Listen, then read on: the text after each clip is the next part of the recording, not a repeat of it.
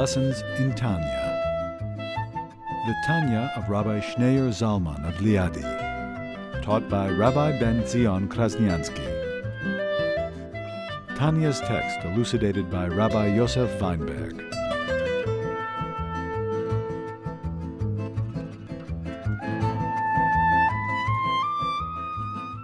So we learned last week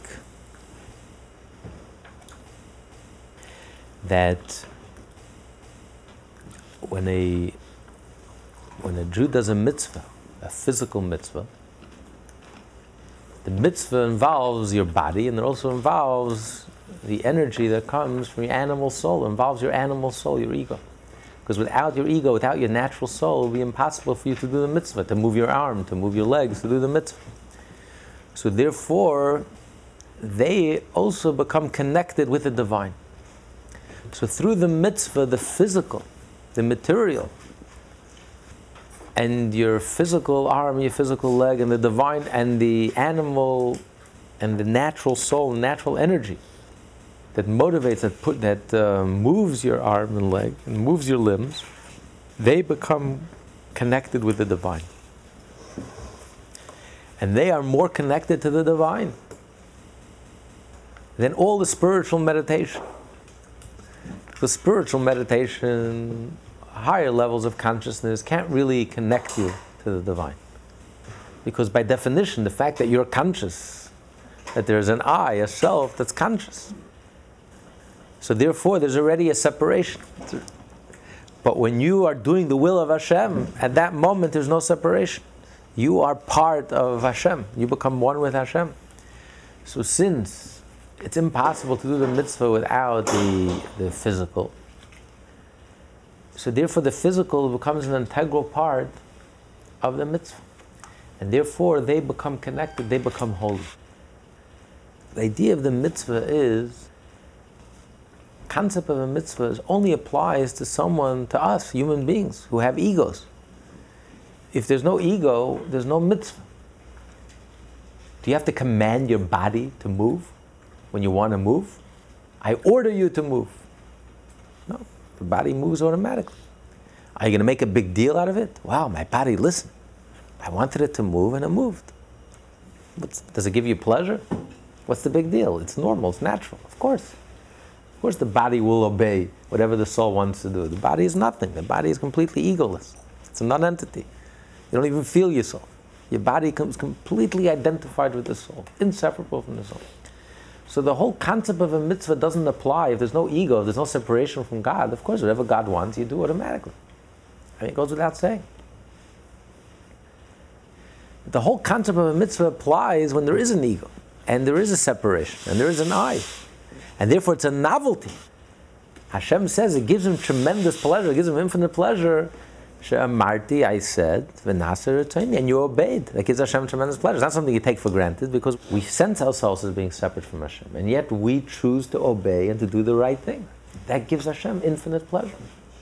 So the whole concept of a mitzvah is only that it engages the ego, the natural self, your body, that feels separate from Hashem. And yet by doing a mitzvah, you're obeying Hashem, and you're connecting with Hashem, and you're becoming one with the divine.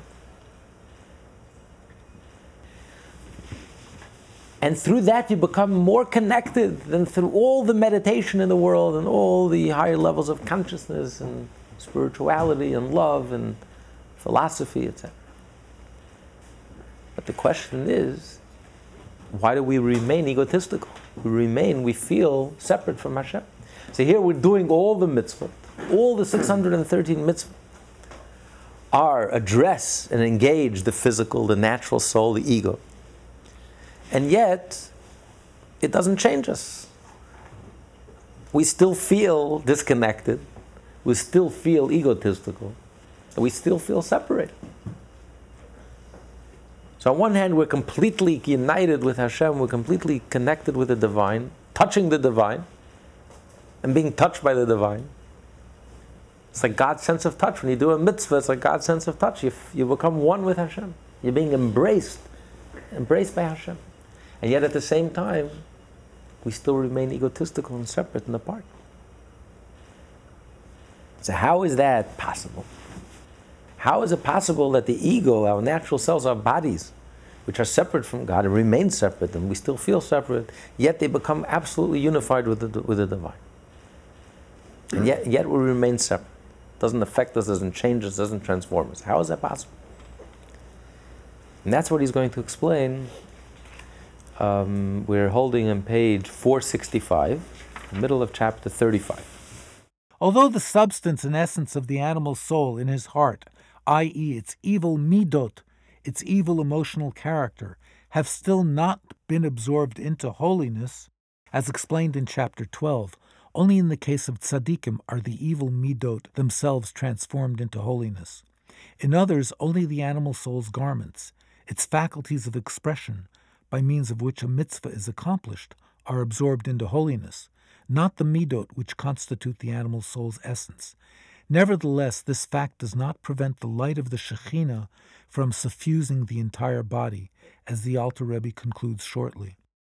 So in other words, he's going to explain that it's not only the specific energy that's pushing your arm to do the mitzvah. So that becomes like a tool. You can't do the mitzvah without, so that becomes a tool, an implement to fulfill the divine will, therefore it becomes connected with the divine. But he's saying it's more so, it's the whole entire soul, the essence of the soul, of the animal soul, the ego soul also becomes absorbed in the divine. It's not just that particular energy and ability to move your hand, that energy that you use to move your hand to do the mitzvah, that energy at that moment becomes connected to the divine, is touched by the divine. But your whole ego soul, your whole entire soul, ego soul, natural soul, animal soul, becomes connected with the divine, becomes absorbed in the divine, becomes unified with the divine. How is that possible? If the ego remains ego and egotistical and separate, how could the ego soul become completely united with the divine? So he explains. Yet, because they, the evil midot, are subjugated to holiness and, quote, against their will they say Amen, end quote, agreeing and acceding to the performance of the mitzvot, through the strengthening of the divine soul in the brain, which masters the heart, as discussed in chapter 12. Although the emotions of the Beinoni have not been transformed into good, he nevertheless has the power to control them by means of his mind, through contemplating God's greatness. In this way, the Beinoni can direct his heart as he chooses, insofar as the actual performance of the mitzvot is concerned. And the evil midot are, at such times, when one exercises the natural mastery of brain over heart by contemplating God's greatness, in a state of exile and sleep, impotent, as mentioned above in chapter 12. Therefore this incorrigible nature of the animal soul's evil, midot, does not prevent the Shekhinah from resting on one's body at this time. The Alter Rebbe now goes on to explain how it is possible for one mitzvah to draw the Shekhinah upon one's entire body. This resting of the Shekhinah means that the power of the animal soul, clothed in the act that constitutes the mitzvah, for example, the power in the hand donning tefillin, is actually absorbed into the divine light and merges with it in perfect unity. Thereby one draws down a ray of the light, wherein the particular power has been absorbed upon the totality of the animal soul throughout the body and upon the entire body as well. This ray of divine light illuminates one's animal soul and his body in a manner of, quote, encompassing from above, end quote, surrounding them from head to foot. This explains the expression appearing in the passage from the Zohar quoted at the beginning of this chapter, quote, the Shekhinah rests upon his head, unquote, specifically upon, i.e., encompassing him, quote, from above, end quote. And in a similar vein, the expression, quote, upon every assembly of 10 Jews, the divine presence rests, end quote, means that the light of the divine presence does not permeate them, but illuminates them from above. So what he's saying is that not only that energy, that power of the animal soul that causes the act of moving your arm or moving your hands or moving your limb to do the mitzvah. For example, the energy that you have in your hand to put on the tefillin or to light the Shabbat candle. So that energy becomes connected to the divine. But in addition, it also draws down a general, all-encompassing light that connects the entire soul, the animal soul, the ego soul, becomes entirely connected to the divine, to Hashem. And that's why the Zohar says that the wise man is one who looks at the Shekhinah that rests on his head. Meaning, the Shekhinah, the reason we wear a yarmulke, why do we wear a yarmulke? All the time. Not only when we're doing a mitzvah do we wear a yarmulke. We wear a yarmulke all the time. Because God's presence hovers over us all the time, whether we do a mitzvah or not. God's presence hovers over us.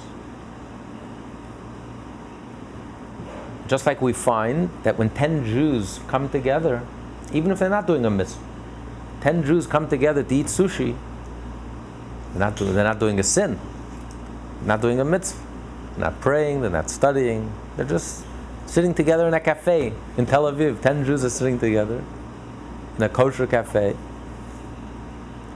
God's presence.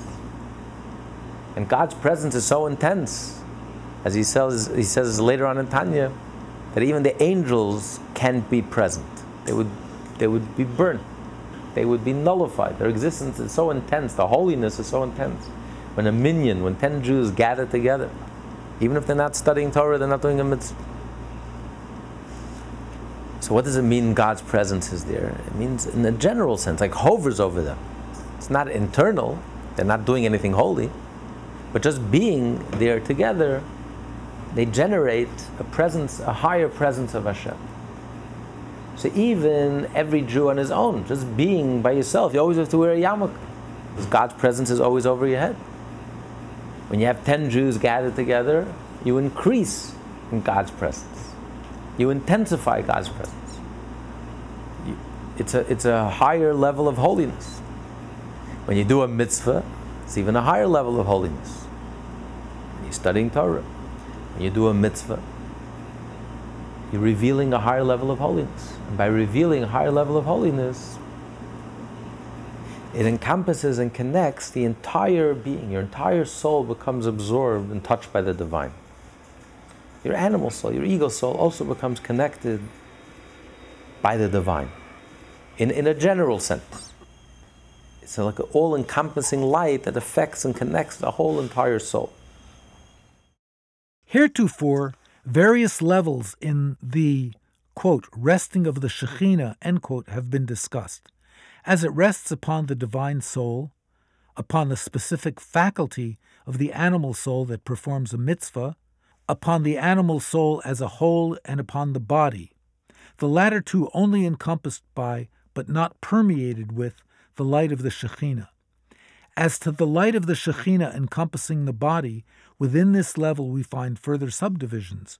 That level which is the effect of a mitzvah, that which encompasses any gathering of 10 Jews, even when not engaged in a mitzvah, and perhaps we may distinguish yet another level, that which rests upon even one individual Jew, even when he is not occupied with a mitzvah.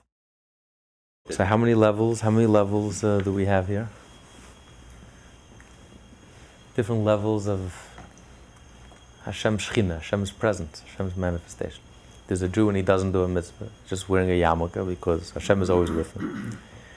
There's when a Jew does a mitzvah, so then a specific energy, the power of the hand that's doing the mitzvah, or that limb and the energy behind that limb comes connected to Hashem.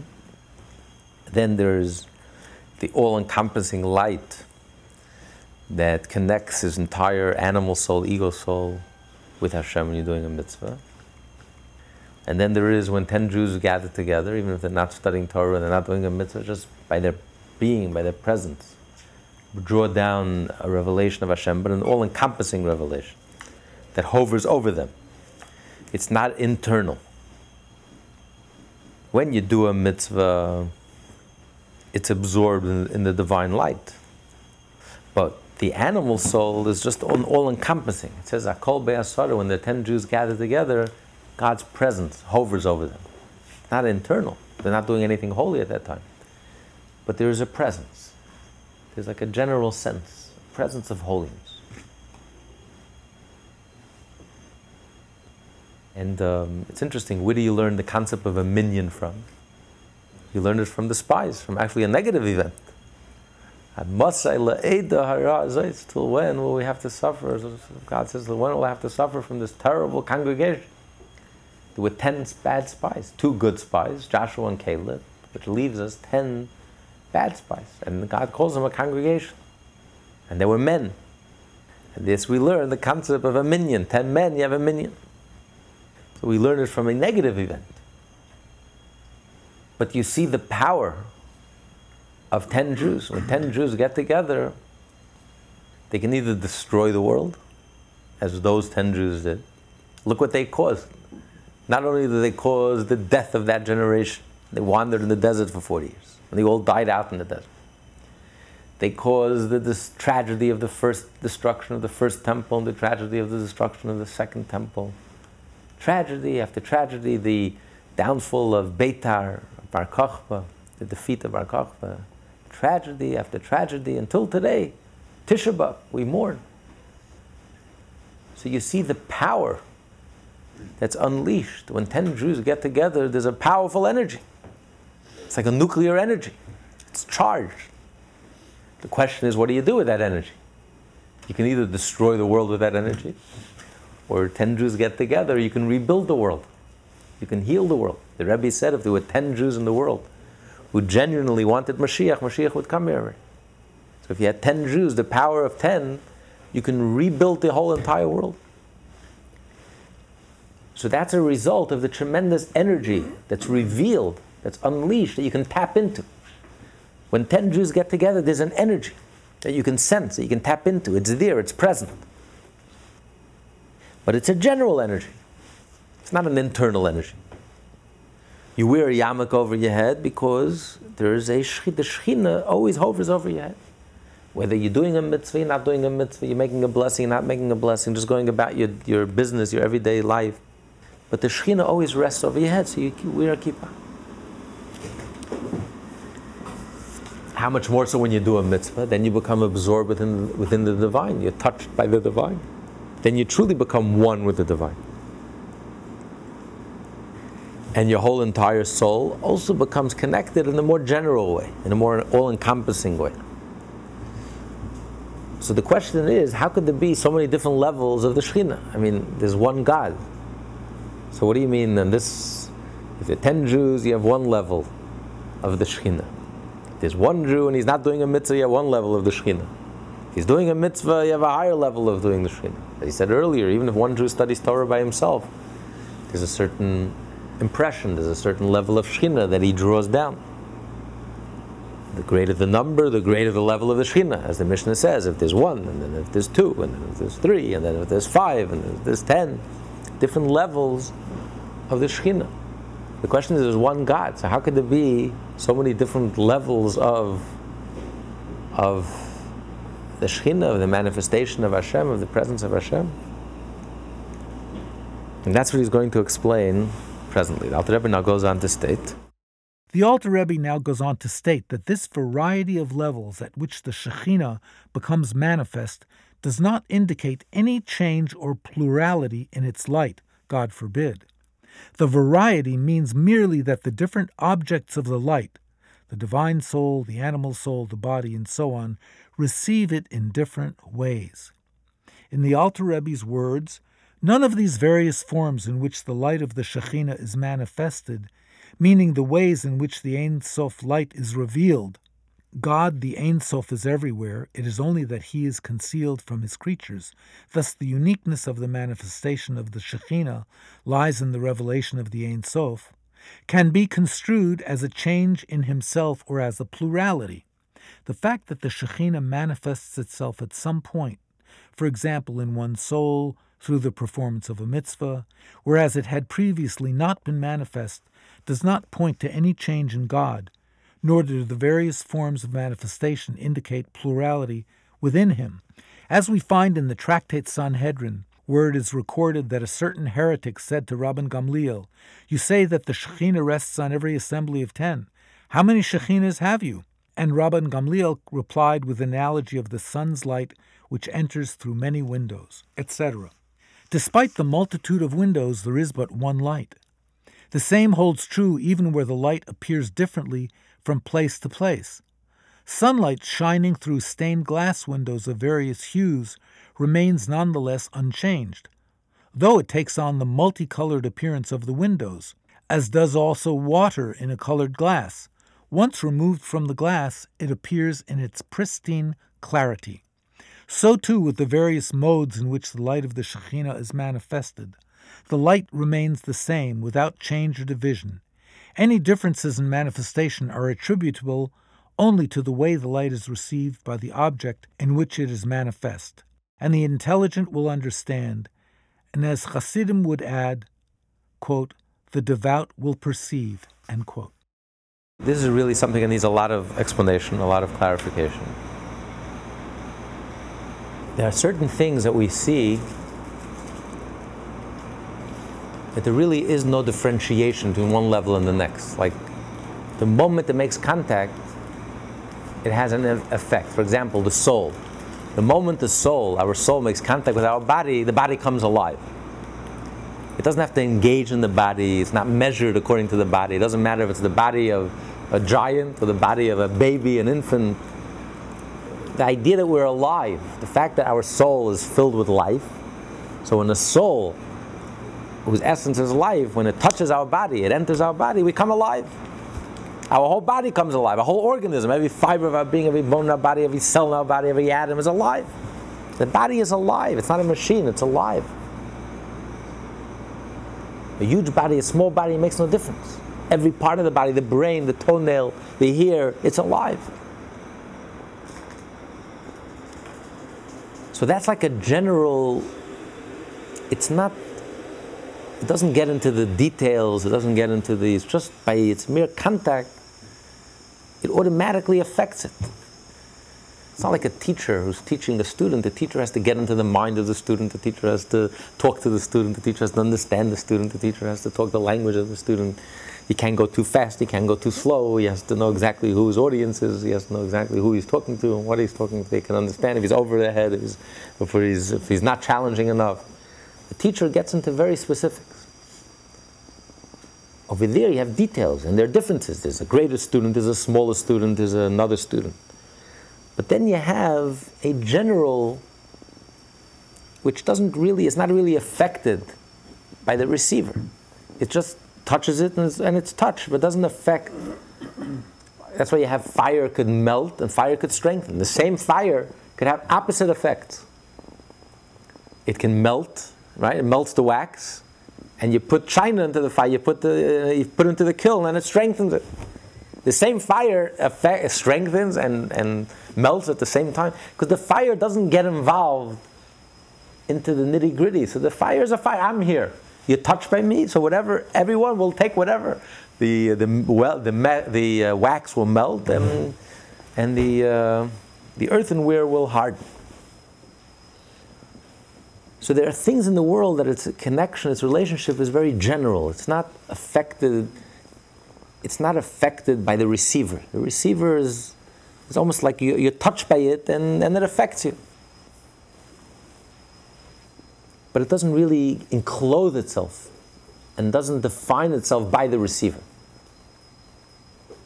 That's in general the way the light works. Light is not affected by the receiver. It doesn't matter if it's lighting up a garbage dump or if it's lighting up the palace. But then there are things in this world which are affected by the receiver, like a teacher and a student. The teacher is affected by the student. What teaching material am I using? Who am I talking to? I have to give them something that they can grasp, they can understand. So you're affected by it. The teacher is affected by his students. It's not the teacher says, I'm going to sit in the classroom and I'm going to talk. Whoever wants to listen, let him listen. Whoever doesn't, done. If you're able to get something out of it, fine. If not. That's not a teacher. A teacher has to talk to his students. So the teacher is affected by his recipients. So the question is, when you talk about different levels of the Shekhinah, it appears that Hashem is affected by us. I mean, you walk around with a yarmulke. When you do a mitzvah, now Hashem is in much greater presence. When 10 Jews get together, you affect Hashem even more. You bring out, Hashem is drawn down into this world on a more intense level, a greater level. So Hashem is affected by us. And it gets into specifics. So that's what the heretic asks. How many gods do you have? How can Hashem be affected by us? Makes no sense. Hashem is infinite. Hashem is like light. All the philosophers, the Kabbalists use the analogy of light, because light is not affected by the receiver. Light just is, and however it affects you, it affects you. But interestingly enough, light is not seen unless there is a receiver, unless it's reflected on something. Right, in outer space it's dark. Right, even though the light is traveling, why is outer space dark? It should be all lit up. Because what you see is the bouncing light, the receiving light. That's why it's warmer. Valleys are warmer than mountain peaks, mountaintops. It should be just the opposite. The mountaintop is closer to the sun. So the mountaintop should be warmer. The valley is further away from the sun. Yet it's just the opposite. Because the heat comes from the reflection. It's when the light bounces back, the heat bounces back, that's what creates the heat. That's why space is dark. Why is space dark? The light is traveling. You remember what you learned in science? You ever had that question? You ever wondered? Why is space dark? You have light traveling from the sun. It should be all lit up. What? And cold, right? Dark and cold. Because as Jeff says, it's the reflection. But still in all, the light is not affected by the light. Anything, it can bounce off anything. As long as it bounces off, it bounces off anything. It doesn't matter if it's bouncing off the, what's that famous palace in Paris? Or whatever. No, not the Eiffel Tower. The Champs-Élysées. Or it's bouncing off a garbage dump. It makes no difference. It gives the same heat and the same light. It could melt and it could strengthen at the same time. It's not affected. So that's what the heretic was wondering. And this is a question that the Talmud quotes because it's a question. Because it appears that we do affect God. That God is affected by us. Like a teacher and a student. It depends on the student. That's the level that the teacher will teach. If a student is open, the teacher will teach more. If a student is not open, the teacher closes himself up. So if you walk around with a yarmulke, fine, because there's a certain presence we have 24 hours. But when you do a mitzvah, now you're letting God in. Now there's a greater presence. There's a deeper level of God that's being revealed. Just like the teacher gives a deeper concept when he has students that are listening. So the teacher is interested, the teacher gives more of himself. If there's 10 Jews, the teacher gives more of himself. So it affects the teacher. So the teacher is changed, the teacher is affected. How many gods do you have? God is supposed to be one. That's a very good question. It's not a foolish question, it's an excellent question. And the answer is, yes, there is a sun. And to the sun is like light. And the Kabbalists use the analogy of light as an analogy for God, for God's infinite light. Because just like light is not affected by the recipient, and especially the sun that emanates the light, the sun is completely unaffected by the light. It doesn't matter if it shines or doesn't shine, it makes no difference to the sun. The sun is one, the sun is unaffected, transcends the whole existence. Light, it does light, it doesn't light, it's shining, it's not shining, it's day and night, it makes no difference. So that's the analogy to God. God is like the sun. He remains unaffected and transcendent, even while he's shining the light. And even when the light is seen through the prisms of the colored glasses, God remains unaffected. But the difference is for us, because we are like within the building and with shuttered windows. So for us, there is no light. For us, it's genuine. The concealment is genuine. There is no light. We live in a dark world. And when we let the light in, then we transform the world. Then we make a change. Because in the darkness there was no light, and now we let the light in. It depends how much you open yourself up. It depends how much light you're letting in. If you do a mitzvah, you're letting more light. You study Torah, you're letting in light. When 10 Jews come together, you're letting in more light. When 10 Jews study Torah together, pray together, you're letting in more light. When 1,000 Jews come together, you're letting in even more light. So it depends on us. We really make a difference. And at the same time, it doesn't affect God. And when you agree to do the mitzvah, since the soul agrees, your ego agrees to do the mitzvah, you give permission to do the mitzvah. So therefore, when you're doing the mitzvah, you're letting God into this darkness, into this void. You're opening up the shutters. See, even though you're dark, your animal soul is dark, your ego soul is dark, and it will remain dark. And it remains dark. Because after all the mitzvot in the world, and even if you think Jewish and speak Jewish and act Jewish, your animal soul is still an animal. And still egotistical.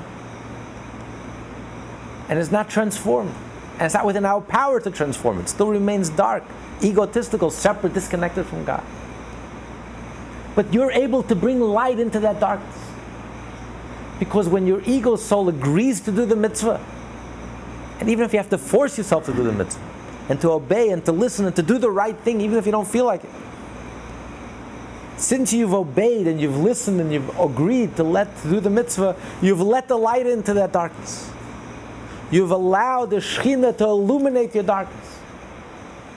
And that's the oil that feeds the light, feeds the flame. So you continuously feed the flame, and you add to the flame. And you bring a deeper level of God in that darkness.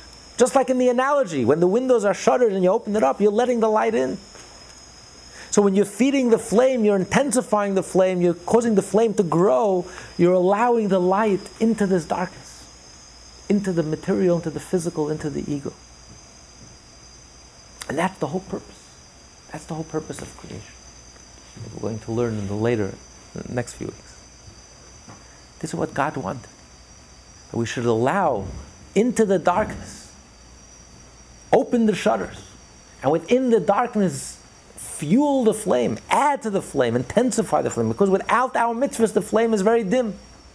Yes, to Hashem it makes no difference. God is the sun, God is transcendent. To the light, it makes no difference. There's no yellow light, there are no colors. All there is God. That's true. But from our perspective, the shutters are shut. And it's genuine. Because of the colored glasses, there is a yellow light and a red light. That's our reality. And the question is if you can bring the light of Hashem into that darkness, into that differentiated, egotistical existence. And by opening your being, by obeying the mitzvah with your ego, obeying, the whole concept of a mitzvah only applies when there's an ego, and you submit yourself and do the right thing and open yourselves up. And giving permission and submitting yourself by doing the mitzvah, you're allowing that light into your soul. And that feeds the divine energy. And that intensifies the flame. That brings the light into the darkness. And that's the whole purpose of creation. That we'll already discuss. That will start already next week. Anyone has any questions? Yeah, it's bittul. Bittul, right. So you open all the windows. Bittul, right. Bittul, and the bittul we're talking about here, there's two types of bittul. Bittul is self-nullification, egolessness. But there's two types of bittul. There's the bittul of the divine soul. That's what we call bittul b'metzias. There is no ego. The divine soul is egoless. But then there's another level of bittul, which is the bittul of the animal soul. That's what we call bittul hayesh. You don't become egoless, because even you can study Torah and do mitzvot for decades and for 50 years and 70 years, the ego is still there. You don't become egoless. But you force yourself to do the mitzvah. You nullify yourself. And in a certain sense, that's actually more impressive. That bittul, in a certain sense, is more impressive than the first level of bittul. Quantitatively wise, the first level of bittul, when the soul is nullified, as egoless, very impressive. But as we learned here, that's not the oil. That's not what feeds the flame. You know what feeds the flame? You know it's the oil that has the ability to become absorbed within the flame and unified within the flame. It's the bittul ayesh. It's when you have an ego, you have a body, you have an animal, natural soul, and you nullify yourself and you fulfill the commandment, you fulfill the mitzvah. And you connect by fulfilling the commandment. Why is that more impressive? Qualitatively wise, it's much deeper and it's much more impressive. Because yes, when your soul is egoless, your whole soul, your whole being is on fire, your soul is on fire, your heart is on flame, your mind is soaring in ecstasy, higher levels of consciousness, your whole being is connected. So quantitatively wise, it affects your whole being. Quantitatively wise, when you force yourself to do the right thing, to think the right thing, to say the right thing, to do the right thing, you're forcing yourself. Your heart is not into it. Your mind is not into it. You have to go contrary to your heart and to your mind. You don't feel like it. You don't understand it. And you do it anyway because it's the right thing to do. Quantitatively wise is not so impressive. But qualitatively wise, it's much deeper. It's a much deeper, more genuine bittul. Because the dedication and the devotion to Hashem is much greater. Because even though you don't understand fully, and even though your heart is not on fire, you haven't transformed, you haven't sublimated your ego. You have a healthy ego and your heart, your ego is pulling you in a different direction. And yet, because Hashem commanded you and asked you to do it, you're doing the right thing, you're thinking like a Jew and speaking like a Jew and acting and doing the right thing. Qualitatively wise, it's much more impressive, it's much deeper. It shows that you're genuinely nullified before God. And therefore you become absorbed within the unity of God. When your soul is egoless, the soul can't become nullified within God. Because the soul is an entity. It's a spiritual entity, an enlightened entity, an impressive entity, an entity nonetheless. So as subtle as this entity of the soul is, it can't become absorbed within God. It's not the oil that can fuel the flame, it's not the material, the right material that can become absorbed and one with the flame, with the divine, with the Shekhinah. But when you nullify yourself before God, you nullify your ego and you nullify your body and you do the right thing, then you become truly absorbed. That's the fuel that feeds the flame, that intensifies or draws down the Shekhinah and opens the shutters and brings Hashem's light into the darkness, because that dedication is much more impressive, it's much deeper. That's why in a certain sense, a Jew's service of Hashem in the time of exile is much more impressive than a Jew's service of Hashem in the times of the temple. Because when the Jews served Hashem in the time of the temple, we bowed down in front of the temple, which was a reflection of the way we felt spiritually. We were completely egoless before God. We were on a high, sublime, spiritual level, which is very nice. But it only affects the surface of the soul. It doesn't affect the core, the essence of the soul. It's only in the time of exile, especially in our day and age, which is in the darkness of our day and age. That's when you see the level, the depth, the core, the essential connection that a Jew has with God. And that's why it's in today's day and age that it's our generation that's going to bring Mashiach. And that's the beginning of chapter 36. That's the introduction. This is the lead-in from chapter 35 to 36. That it's only when a Jew studies Torah and does mitzvot, especially in the time of darkness, in the time of exile, especially at the end of exile, our period in exile, which is the darkest moment in exile, most spiritually oppressive moment in exile. It's the mitzvot that we do under these circumstances, when there's no revelation, and the mind is clogged, and the heart is clogged, and we don't feel, and we don't perceive, and we don't sense. And yet, the dedication of Jews today, the devotion and dedication of millions of Jews around the world on a daily basis, who are doing the right thing only because Hashem asked us to do it, because it's the right thing for us to do. no ulterior motives. This depth, this dedication comes from the very depth of our being, and that's the fuel that can feed the flame and bring Hashem into this darkness. And that's why the body, the physical, the natural, the ego could become absorbed within God, completely unified within God. So the depth and the quality of the self-nullification today is much deeper, much more impressive than the external self-nullification, egolessness of the higher spiritual generations in the times of the temple. So don't judge things by the book, by the surface. Don't judge a book by its cover. Don't judge the generations by its surface. Yes, we're the lowest of all generations, the darkest, the most challenged. But on the other hand, we are the ones that are going to carry the whole Jewish people into the Messianic era. We hold up the whole Jewish body because the purity that we have today is unique in Jewish history. There never was an expression, such an expression of such purity, of such genuineness, where the essence of the Jewish soul is just in its full blazing glory. Where do you see this blazing glory of the Jewish soul? What really blazes the flame and really fuels the flame, it's the bittul that we have today, bittul hayesh, overcoming the ego, engaging the ego. And that's why the mitzvah all involve in the ego. It's not enough to serve God with your soul. The whole purpose, that's the answer to this question, why the whole purpose of Torah and mitzvah was to engage in the body. It's when the body overcomes its ego and does the right thing, that's the most meaningful of all. That's what connects us to God. That's the flame that could become absorbed and unified with Hashem. And that's what fuels the flame, the divine flame, and brings Hashem's light into our darkness. We open the shutters, and the more we do mitzvah, the more light we let in, and the more we illuminate. And that's the whole purpose of creation, to be continued.